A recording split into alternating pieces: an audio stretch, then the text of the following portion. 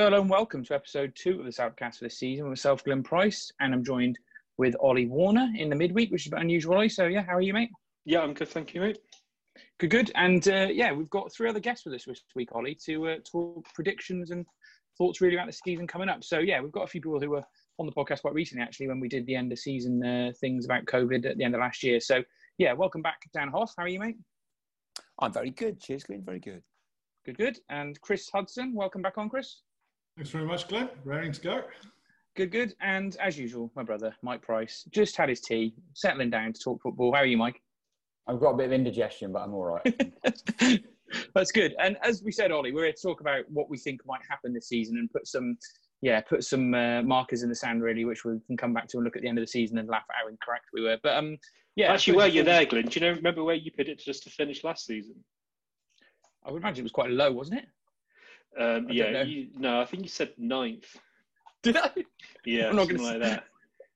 Well, this bodes well, doesn't it, for this season? So, yeah, I'm not sure I'm going to be quite as brazen this year. But, I think before we get into some of our predictions and how foolish they might be, I suppose it's a case to catch up with some people who might be sort of thinking ahead of back to football or seeing that football's changed after we did the podcast last week with Mike Davis about how that situation is going to be. We've not really had a chance to chat, Ollie. So, I don't know, where are you at, really? You excited about going back to the football? You okay with everything that might be happening there? Where are you at with it, really? Yeah, I'm looking forward to getting back to football. It should be really good. Yeah, looking forward to going to the ground and looking forward to seeing some live football. I was chatting to my wife earlier. She's chatting to me about one of her friends at work who's a Villa fan, and they've got to do a lot. And all those fans, and particularly remember Wolves fans, taking the piss out of us of being a small team. But at least we can all fit in our stadium, so there are some silver linings. and Dan, probably start with you first, because I think the four of us, not me, you're obviously an Exile fan, and probably going to be the most difficult for you to kind of get a ticket. I'm not sure if you've got a season ticket, but different scenario for our Exile fans, isn't it, really, especially living as far away as you do? Yeah, it is a different scenario. I've got a season ticket, so there you go. Little doubt that I'll get one if I can, but good. I've not really felt that the season's got anywhere near starting yet. I mean, I often feel that in pre-season, and I didn't really enjoy the football at the end of last season as much as I thought I would. A mate of mine said that was football for people to go to JJB Sports, buy a T-shirt and watch their team on the telly. And of course we don't do that. We watch our team in the stadium, and I still feel I'm quite a long way from that, even though, as Ollie just said, it's just around the corner. Should be able to get to see the town quite quickly. But until I actually get into the ground, I think it's always going to feel like it's quite a long way away. So bring it on, basically. Yeah, I think I agree with that. Yeah, bring it on. I feel like that.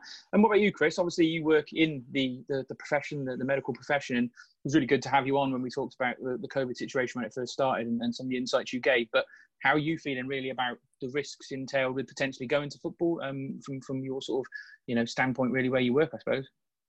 I'm just anxious to get back, to be honest, Glenn. I think that the safety measures that the club have talked about are perfectly reasonable, and I'm happy to follow those measures. And the earliest they'll let me into that stadium, I'll be there. I'm praying for September the 19th. I'm looking at that. Yeah. I'm praying that season ticket holders will be in the ground for that game. And if they are, I'll be one of them. You can count on that. Cool. Well, yeah, we won't be quite so close, I suspect, as we used to be, Chris. Obviously, you sit just behind us. But in terms of people being split up, it's interesting because obviously I've talked about it on the podcast a lot. Me and my brother sit next to each other since we moved to the new stadium and stood by each other at the Riverside. And it's going to be interesting, Mike, in that the rules with family bubbles is that even we can't sit together, which seems very odd. But it's going to be probably a nice relief for you to get away from me for a few weeks at least. I was going to say, it'd be a nice bit of peace and quiet in the one-man bubble. I don't know how many empty seats have got to be around me, but it's going to be, it's going to be nice and quiet. Probably get a little nap in half time, but it's an odd thing to think about, really, because the large part of going to the football for me is the social scene and going to the pub before the match or going to the fan zone and half the time, 90% of the point of the enjoyment of football is the banter you have on the terraces. Because, like Dan said, the football last season was pretty gross, So the idea of sitting there and having to actually concentrate on that football and find something to pick out of it, if it's not very good, it leaves me a bit cold. But I'm sure I'll find something to moan about and some people to moan with wherever I end up in the stadium. It'll be fine. We'll get through. I'm sure you'll survive without my inane babbling throughout the match every week, Mike. So that's something to look forward to. But Ollie, you've been sort of talking, you were keen to do this predictions podcast. And you've been doing a fair bit of research, which is good, about League One and stuff like that. And I don't know, where do you want to start this predictions pod or really with? Yeah, I think it's maybe worth to start. And as we always get this time of the year, you get betting companies, magazines, and it's like almost like a new genre, isn't there, in terms of fan media? And then there's also specialists that kind of focus on the non-league on league football. Most of those guys have us sitting between 18th to 23rd. So great, pretty poor. Interesting talking to a guy a couple of weeks ago. There was a guy who did a prediction, which you had some chat with Glyn on Twitter, where he thinks basically our XG number and our goals was kind of pulling us down. But then there's also a really interesting insight from a guy called Matt, who does Gills in the Blood podcast, the Gillingham YouTube channel. And his view is all based on, obviously, as you do have as a League One fan, it's basically on the games that you see. And he saw us the game after we played Liverpool, and we were pretty awful away at Gillingham on a Tuesday night. Yeah, we were beyond dismal that night. You can't possibly judge us on that, please. Yeah. No, but that's his view, isn't it? And that's based on what he's seen. And he said that we were probably just a bit better than Bolton's kids, and probably the worst team he saw all season. And it's interesting that Sam Ricketts even mentioned that game when we met him, in terms of a match that shows that we couldn't go from different styles. We really struggled to kind of adapt.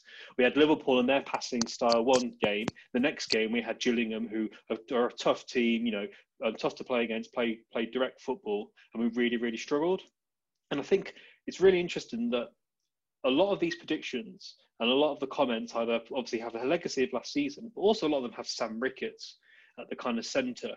And there's some questions about the manager. So I think that's where we should start. So he's in his third season, but obviously he didn't do a full season in the first one. His win percentage is not very good, unfortunately. So he's managed 78 games, and he's only won 29.5% of them. So a 30% win ratio. When he was at Wrexham, he did have 56, so maybe that's why we signed him. But I'd be interested to throw it to you guys. Maybe I'll start with you, Chris. Where does Sam Ricketts kind of sit in terms of your expectations? Is he 10 games away from the sack, or you've got full confidence he'll be here at the end of the season? I think he's got more than 10 games. I think whatever we feel about frustrations of style of football last season, we finished 15th and a fairly comfortable 15th. And right up until Christmas time, we were even dallying with the playoffs at that point. So I think the guy's probably got a bit more in the locker than he's been given credit for. And he's talked about changing our style this season. So I think you've got to give him more than 10 games to see how that's going. Now, obviously, if after 10 games we've drawn 2 and lost 8 or something, I'll come and say something very different to you. But equally, if after 10 games, we've won 3, drawn 3, lost 4 or whatever, I don't think that's going to get him sacked. I think he's probably going to be riding fine until at least Christmas, January, and then see how we're going at that point. But I think Sam Ricketts needs a bit of time he's brought in good players, hasn't he? You look at the squad that he's brought in and a number of those signings, you look at the defenders he's brought in, the midfielders, you look at the likes of Daniel Ludo, Jason Cummings, and you think to yourself, actually, there's some quality that he's brought to our football club. So you've got to give those players a bit of time to shine, and maybe this season's the season he'll get the best out of them. Probably last year he'd admit himself that he didn't maybe get the best out of all of those players. What would you say, Mike? I think he's going to live or die on whatever happens in the rest of the transfer window. I think the squad on paper looks pretty thin to me still. I think there's still some huge gaps in personnel that we need. And until he finishes recruitment, you can't really say how you think he's going to do, because if he goes into a large part of this season with the current squad, we're going to struggle. I think we are, just in terms of numbers of players and the physicality of the league and that. If he can add another centre mid, a good energetic left back, another quality striker, maybe another option out wide, it's a completely different kettle of fish. If he can get some good recruitments in, he's got more than enough time to bed him in and get him playing. But again, it's late in the window. There's obviously special circumstances here, but it's not ideal. Our first game's on Friday, and you're looking at the squad and thinking, we need maybe 2 or 3 more here. Yeah, where would you say, Dan, what would you say in terms of expectations on the manager? Are you confident he's the right man at the moment? Well, I think there's a couple of things that occur to me there, and that they link in from what Mike said a bit. The first one is that obviously there's still 46 league games, but if you look at the time that we're going to be playing those games, there's more weeks where we have 2 games a week, a lot more weeks actually. And if we have cup runs, including the Mickey Mouse sort of EFL Cup, all that sort of stuff, it's going to be a lot of football, and our squad is a bit threadbare, and that concerns me, but only so far, because a lot of the loan deals that are done are done very last minute. And we've done that in previous years, and other clubs do it as well. And there's an awful lot of players at the moment who I think are out of contract and are willing to move. So I'm not massively concerned, but he's got to get it right. If we don't get a couple more players in, we will just, numbers-wise, I think, be struggling a bit. The other thing is, I mean, I see where Ricketts is going with all of this. He wanted to make us hard to beat last year, and it made us pretty dull, but he did make us hard to beat. That defence was all right, you know, and for parts of the season, it was better than all right. So I like that, and I think we've got a base on which to build. And he set his store out now, isn't he? And he did so on the podcast last time round. He wants to change the brand, and he wants to be able to play slightly different ways, depending on, you know, what is necessary. And the Gillingham-Liverpool situation is exactly what I think he's trying to address. So I think he's talked a decent game there. And I think there's plenty of reason to give him some slack and see if the positive football materialises alongside a defence that looks at least as competent as it was last year. So glass half full, to be honest. I'm intrigued to see where we are at Christmas, but like Chris, I won't be calling for his head unless we have a truly cataclysmic, you know, lost 9 of the first 10 type of start. Yeah, I'd agree with that, Dan. I think it's got to be cataclysmic that start of that season for anything to be, you know, worrying about changing manager straight away, particularly in the environment we're in and the situation football clubs find themselves in. It's probably a cost that this football club can't really afford at this moment, to be sacking managers and a whole load of backroom staff. So in reality, for us to hound a manager out for anything less than an exceptionally poor bit of form would probably be hampering ourselves more than anything. I do agree, you know, with a lot of what the guys have said there, really. And I think it's a case of having sat and looked him in the eye, Ollie. Obviously, we got the chance to do that and really kind of felt what he was saying. And I think it came across on the podcast. Definitely is going to be a more attacking team. He's proved that the first season, he stabilised us and kept us up. Second season, sorted the defence out and took us on a good cut run. Now, I need to start to see how that attacking transition moves in this team, and how we get to a period where we can score more goals, still stay defensively solid. And if you can produce that one in every 2 or 3 games through to Christmas time and we'll be fairly safe, I think that he's going to be probably in this job to the end of the year. I think if we finished 15th or 16th still this season, he probably isn't going to get sacked, and there won't be too much of a clamour for it because of the situation we're in, really. So it is an interesting one because he certainly had a roller coaster, 3 seasons with us in terms of what's happened. So yeah, like everybody, I suppose we just want to see what's going to evolve. Yeah, I definitely agree with that. It's interesting that the same people who are now predicting us 19th were also predicting us to kind of get in the playoffs around that Blackpool time and then last season. And it was a very interesting season. And yeah, obviously a young manager who's learning. I'd be interested to see how he can perform. And I'm sure he said to us quite clearly he wanted to do better. So looking at the league table, did do a bit of a poll among Shrewsbury Town fans to try to get a sense of where they think. I did a poll on Twitter and Facebook, and I've combined them. I think it's fair to say 50% of Shrewsbury Town's fan base think we're going to finish mid-table, 30% flirt with relegation, 20% in the playoffs, and less than 4% think we're going to go down. So not many. So where would you kind of pit? So maybe start with Dan. Where do you think we're going to finish this season? What's your kind of I guess obviously we all hope to go up, but what's your kind of like your kind of realistic expectation? Yeah, if you haven't got positive expectations on day one, then you might as well give up, right? We all hope and dream that something's going to, we could have another Paul Hurst season. Who knows? I mean, we did do it once. But when you asked me about this originally, I did put a number. I put 17th. Now, I think we're a lower half of League One club. When we're in League Two, or when we were in years gone by, I always feel we should be going up.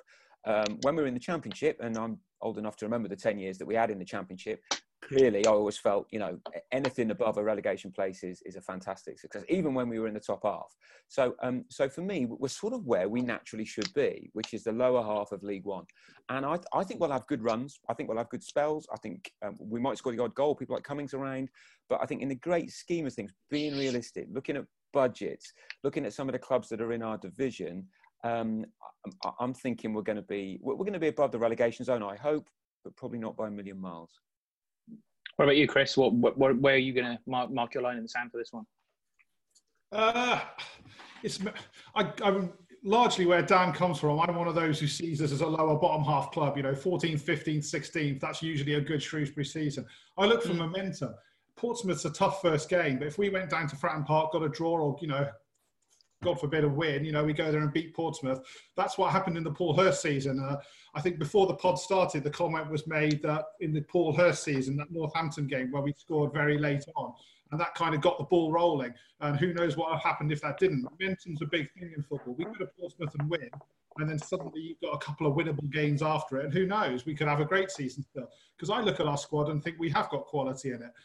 Probably not enough quality to cope with the volume of games we've got coming up. Funnily enough, as long as we play well on Friday, I don't mind too much if we lose, for example, because the way they've set it up this year, the Carabao Cup's a bit ridiculous in that it's every Tuesday for the next 4 or 5 weeks. And actually, if we're knocked out of it on Friday, our players have got a month where they can actually have a bit of an easier start to the season, where they've got a week off in between games. And if we can use that to build a bit of momentum while a few other teams maybe flog themselves in cup games, then who knows? We could find ourselves going into October sitting in the top 6 and use that as momentum for a good season. I guess that's what I'm hoping for. Like Dan says, you have to be optimistic at this time of year. You've got to dream. Are you going to give us a number then? Come on. Just well, when it comes to numbers, I'm a realist, Glenn. 14. 14th. Okay, that's fine. I'm making a note of all this, Gad. So, we'll revisit this. I'm up down Twitter. But I don't know about you, Mike. I sometimes hard to judge where you think. I think you've been quite pessimistic of Ricketts when we've sat and watched some of these games, but we've seen some good stuff as well. I don't know, where are you sitting at the moment with just as I know everything's not finished, but where are you thinking? I go sort of back to my previous point, really. I don't think with this, I mean, you look at the recruitment we've made so far, we've brought in 5 players, and I think, is there a handful of any professional football appearances amongst them? I don't think many of them played much first team football. So then you play what was here last season. We got the squad we had last season minus Josh Lauren, arguably one of our better players. And it just feels Omar Beckles gone. Yeah, we lost Beckles. I mean, the okay start we made last season was due in part to Ryan Giles down the left wing. We haven't got him this season. We've only got Scott Goldborn back there.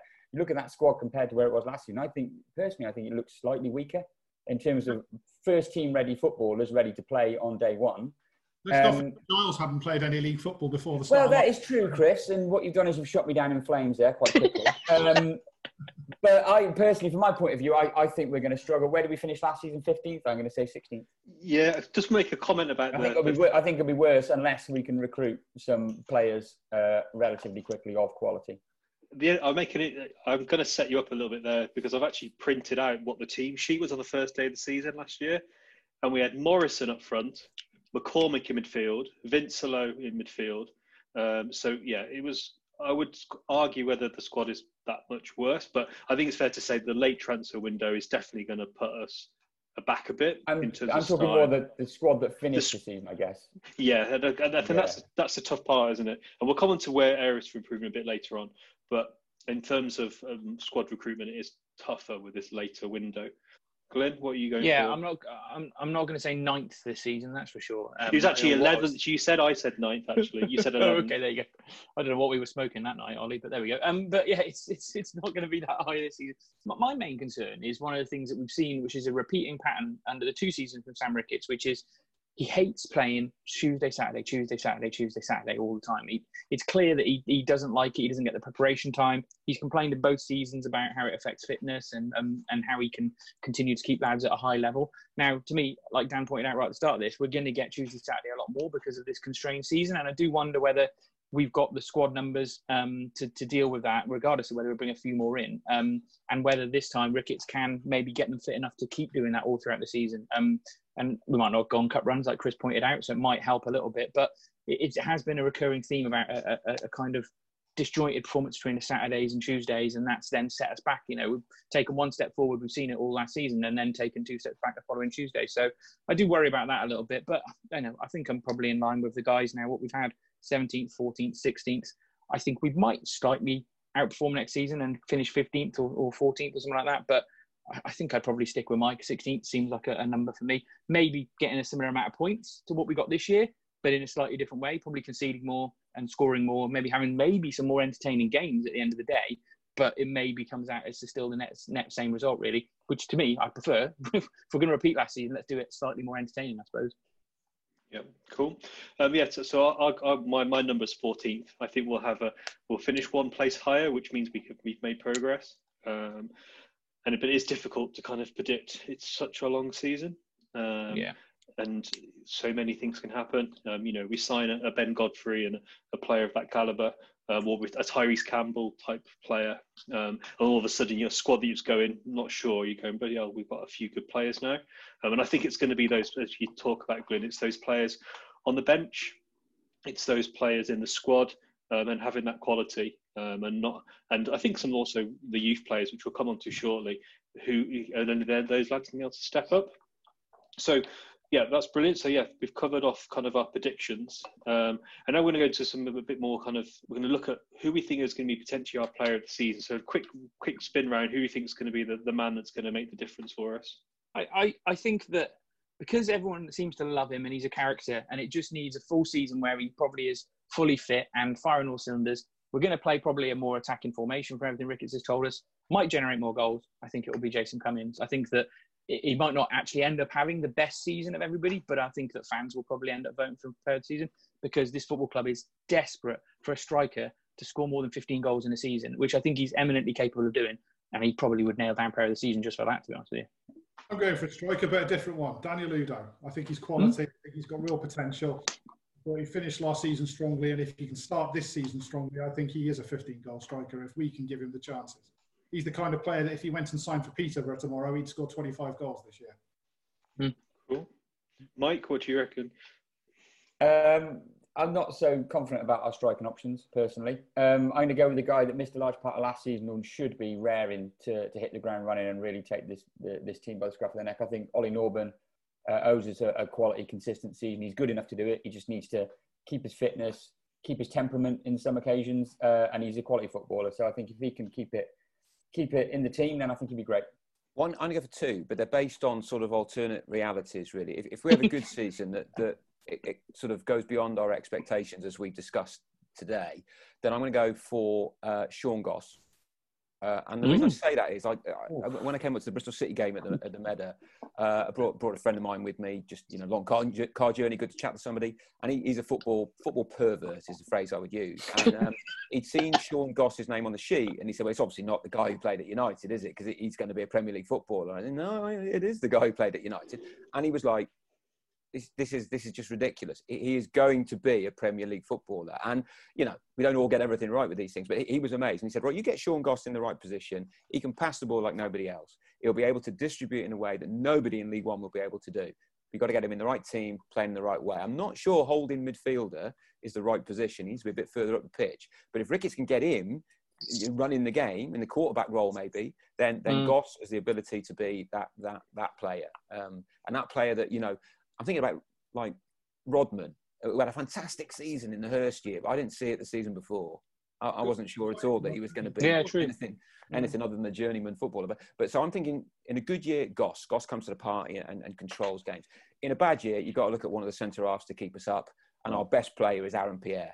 So I'm going to go Aaron Pierre. Yeah. Cool. I'm going to go for Josh Vela.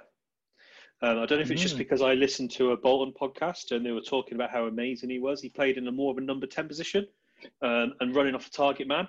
And they said that he was like one of their best players they had.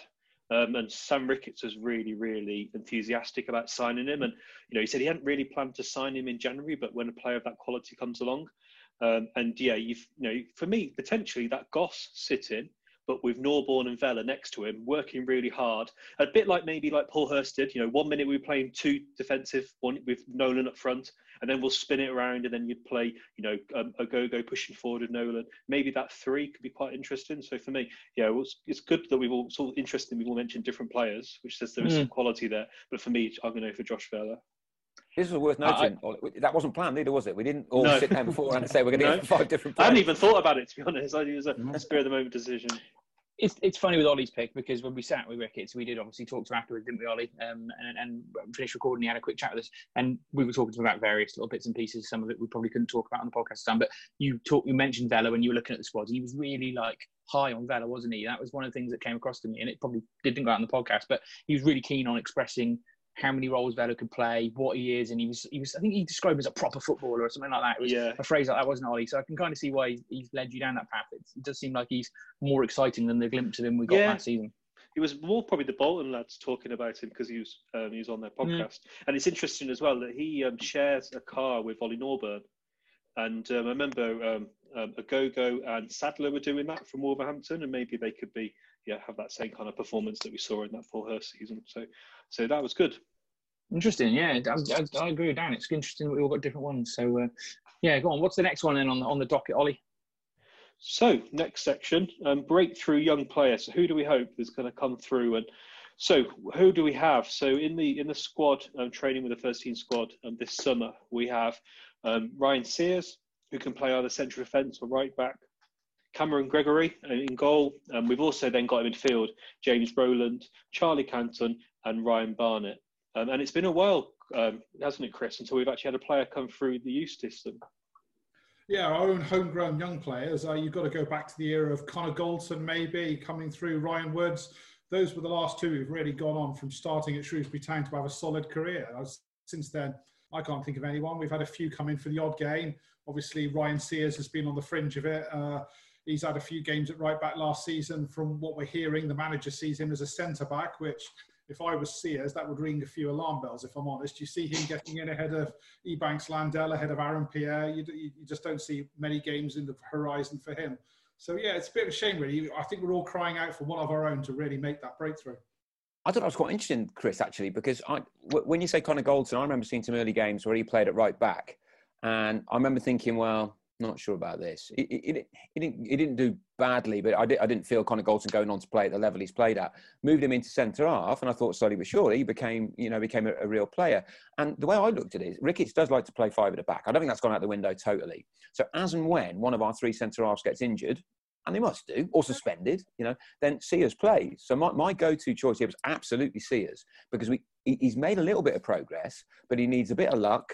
And I think centre-half is more likely to be the place where he's going to get it. And he could, more by somebody getting injured, get a 10-game run, which, well, I don't want to be too heavy on the guy. He's a young lad, but it could make him or break him. If he does well in that 10-game run, then the world could be his oyster. Because what you said about Goldson, do you remember Graham Turner probably agreed with you? He could hardly get a game under Graham Turner. He got loaned out to Cheltenham Town. I do remember that. Yeah. It was only when Mickey Mellon came in that suddenly Connor Goldson was the first choice centre-back, and it all took off for him. So you just need that break, don't you? And Ryan Woods started at right back. I'm sure a few of you might remember that. His first games in the first team were at right back before he got the shot in midfield.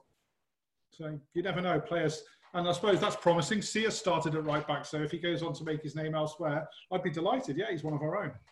What about you, Mike? Who are you looking at of the sort of younger players that will probably have their breakthrough this season? Oh, I could just pick a name out of a hat. I don't know anything about any of them, to be honest with you. I read a good bit of a comment by Ricketts about Charlie Caton. Apparently he's all right. We saw James Rowland at Ludlow last year. He had an all right game. He met his dad. He seemed quite nice. But it's fishing about with kids, isn't it? You might hit one or not. How old is Brad Walker? Is he still a kid? I don't think so. But like you say, all you can hope is that one of our own from our youth system goes on and does well. We're still so proud of people like Joe Hart and Connor Goldson and stuff. Having another one of them would be great. The question is, will Joe Hart play for this club again before we have another youth prospect come through? That's kind of the race is on, isn't it? Oh dear. I'll ask you in a minute, Dan, as well, what yours. I'll kind of say what I think. I mean, yeah, it'd be lovely to think it's one of the lads that's come through our youth system that's going to break through of that younger crop, sub sort of 22, 23. But in reality, to me, the one player that will probably make the breakthrough this season will either be Harry Burgoyne or this new guy whose name I now cannot mention, Sarkic Magia, who signed today, this other keeper from Wolves. In reality, one of them is probably going to nail down a first choice goalkeeper spot, and they'll probably have a reasonable season. They're both 22. One of them is still 21, actually.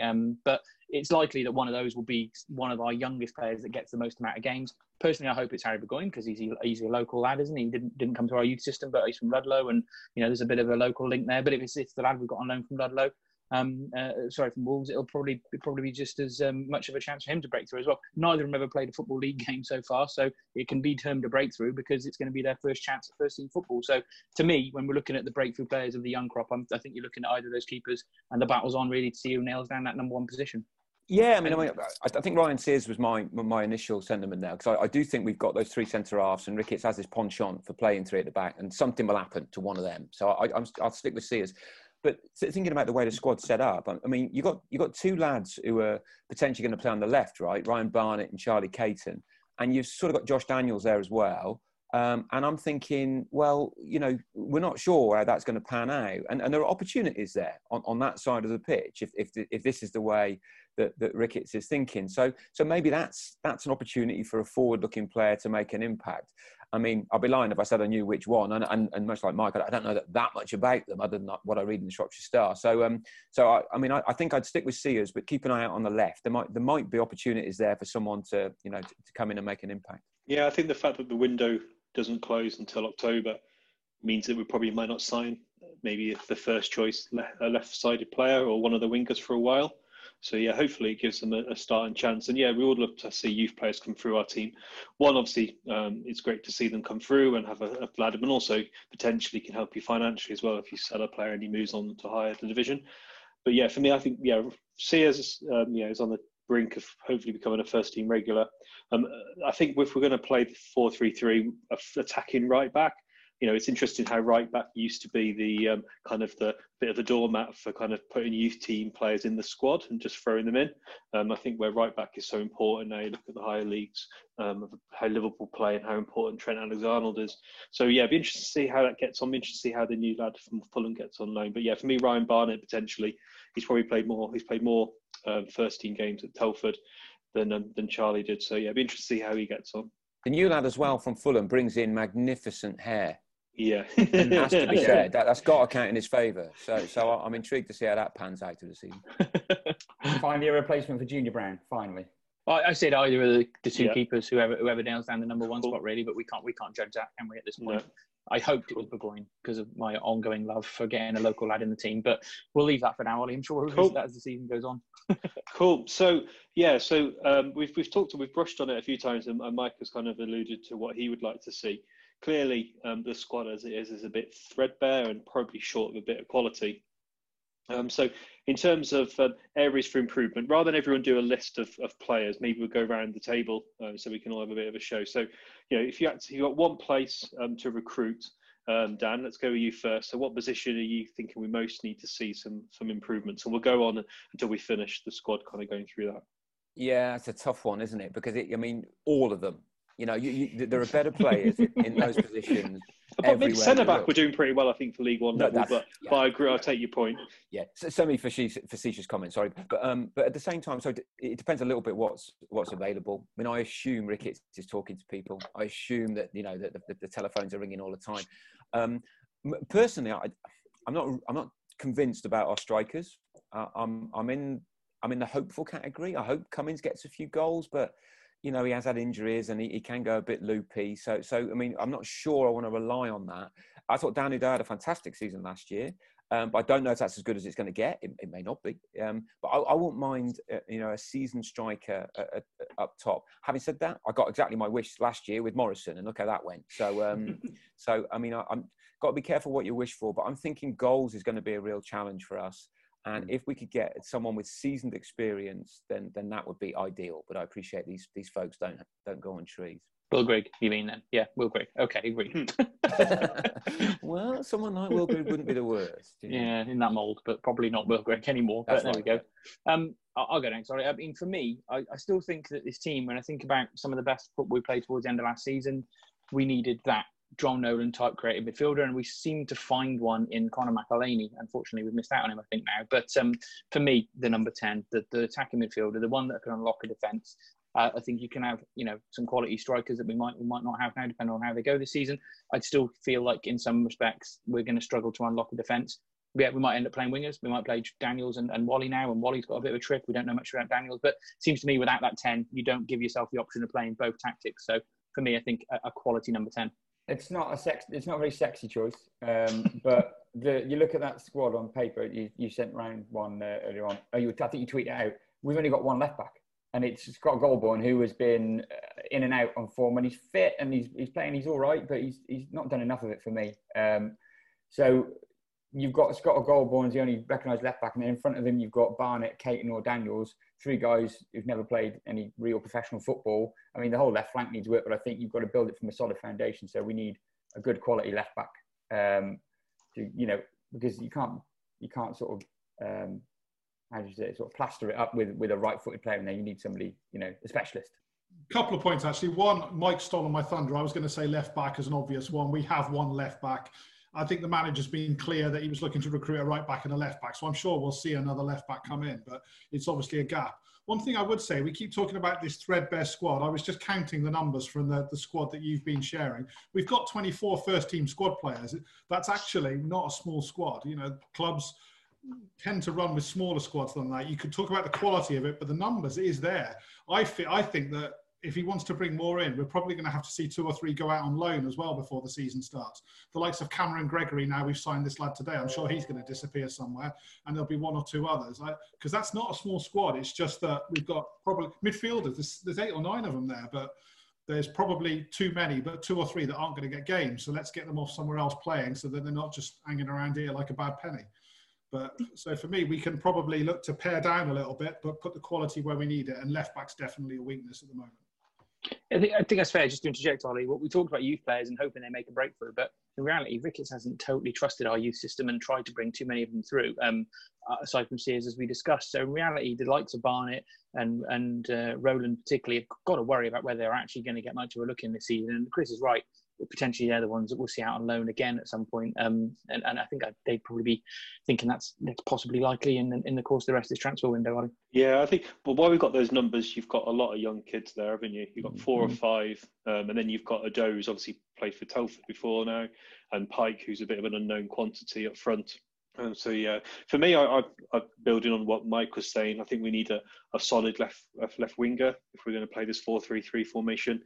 Someone who's going to cut in. Maybe Worley can play there and cut in and shoot on his right, but love the lad, but his goals to shot ratio is not particularly prolific. So yeah, Ricketts will be left wing back again, Ollie. But so we definitely need some quality, and I think we've touched on. So Dan said striker, Glyn said number 10, Mike I said left back, so did Chris. I'm saying left winger. I think probably all those positions probably need to be filled. And the crazy thing is that at the moment we've predicted ourselves mid-low table, like the neutrals have predicted us a bit lower. You add those players to the squad, you've got 4 or 5 new faces in your first team. That completely transforms your squad, and that's the bit that's exciting. Is that as you're saying, Dan, at the start, going to this season doesn't seem that exciting. It's obviously COVID and lockdown and masks and controls and all that kind of stuff. But then you haven't seen a lot of these players, which is going to be fun. Obviously, we haven't really talked about Scott High as well. He's potentially supposed to be quite good as well. He's supposed to have some potential. The right back as well, Marlon Fossey from Fulham, has potentially got some potential. So we don't really know. There's a lot of unknowns about this squad, including the manager, and that's why people have put us in the positions that they have. Where's Dave Edwards playing this season? Yeah, they've forgotten. Well, is he going to be our youth team breakthrough prospect? He's going to he's helping us for the homegrown quota, that's for sure. Yeah. He is. But maybe he could be like number 10. Be interesting how we do play. If we do play 2 defensive midfielders, maybe Norburn next to Goss, with Edwards playing a more of an attacking role. The midfielders definitely got some options in there. I'd be interested to see who plays the most. And it's probably going to be like this time last season. We hadn't signed Lang at this point last season. We hadn't signed Cummings, and we hadn't signed Goss. So hopefully we've got some quality coming in soon.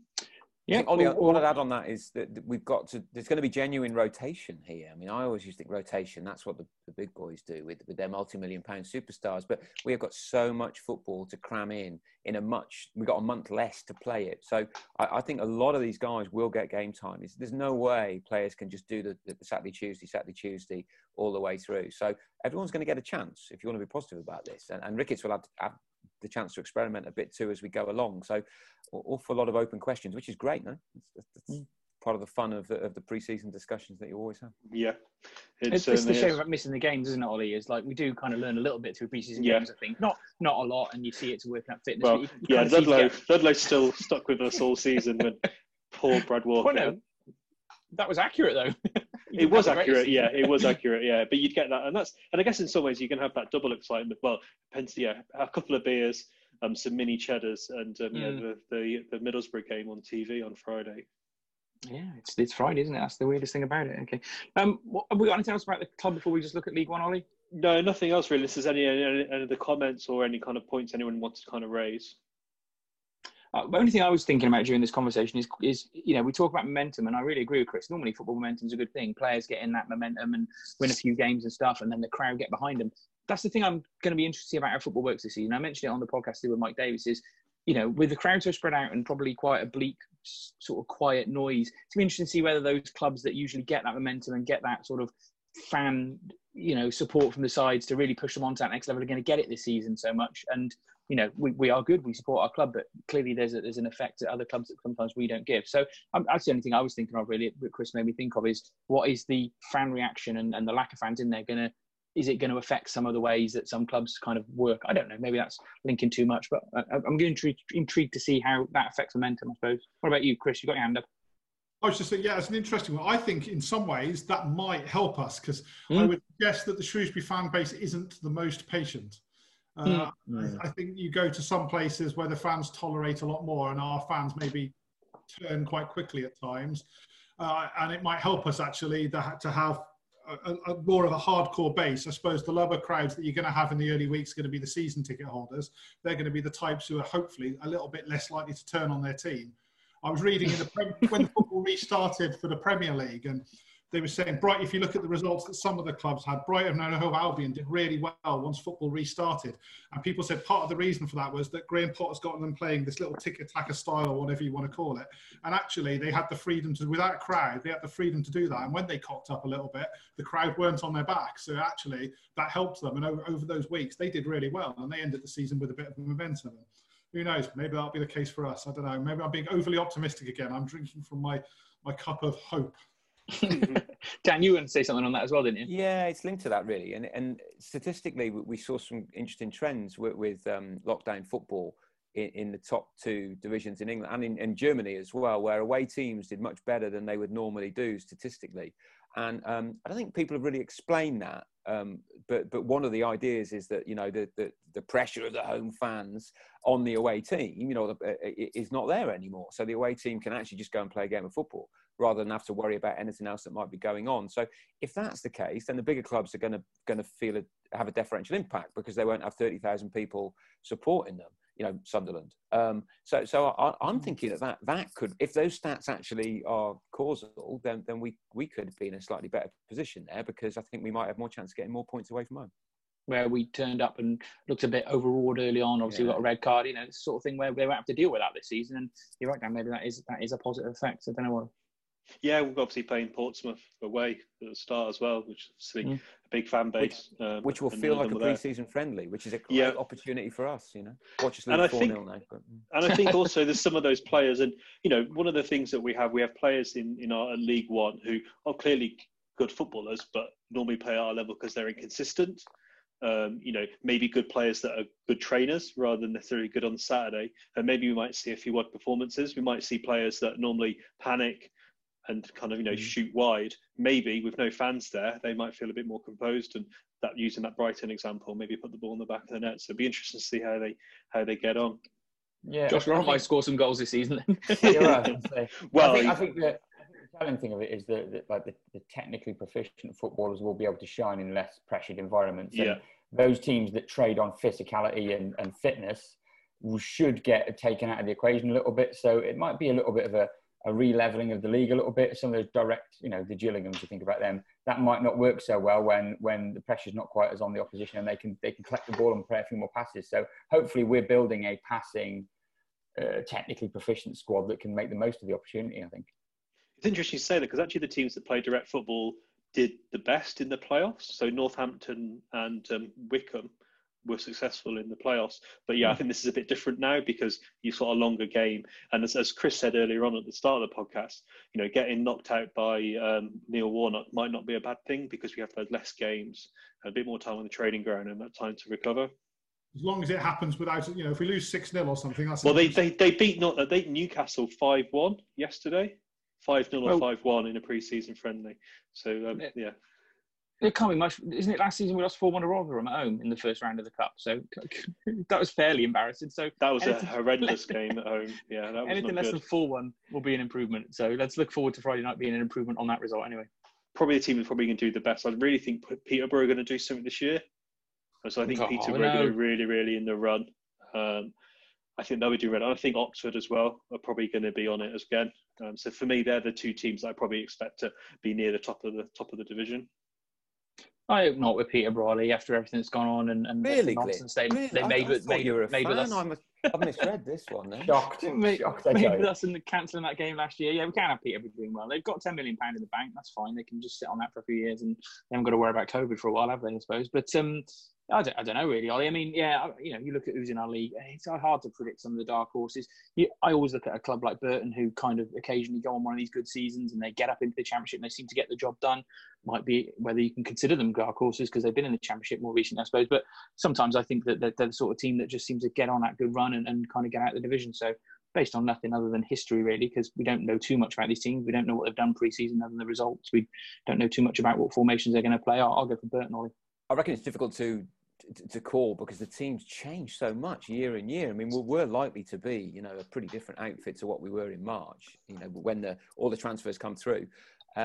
So, I mean, trying to set and guess in any sort of meaningful way is a nightmare. I mean, the big clubs, obviously, you keep an eye on and you expect them with their money to do well. But and I don't know if I'm making these stats up, to be honest, but I've got this thing that teams do go through from League Two to the Championship, or certainly in years gone by it's happened. And so I'm looking at some of the sides who came up, and I'm thinking someone like Swindon, right? Now, evidential base, a bit flimsy on my part, but they have lost their main striker, but yeah. All right, okay. Well, this doesn't have to go out then. No, I'll stick with it now. I've said it. One of the promoted teams, I think, is likely to do pretty well and be a dark horse here because they will have a degree of momentum. And I think all it takes is a good first 10 games and you can suddenly find yourself doing a Wickham. So I've said Swindon, but I'll look for all the promoted teams. I think one of them is going to do quite well. Mike, I can see you're looking at the Football League table. I am. I will go on record now to. Well, let's give Mike a bit of time then. What Chris? I'm very much not a football pervert. So my knowledge of the opposition teams it occurs between 3 and 5 on a Saturday when I work out who we're playing. I watch the match and then I go home. So I don't know. I just say like Burton because they're quite a nice club, aren't they? Let's just say Burton. Why not? It's very nice.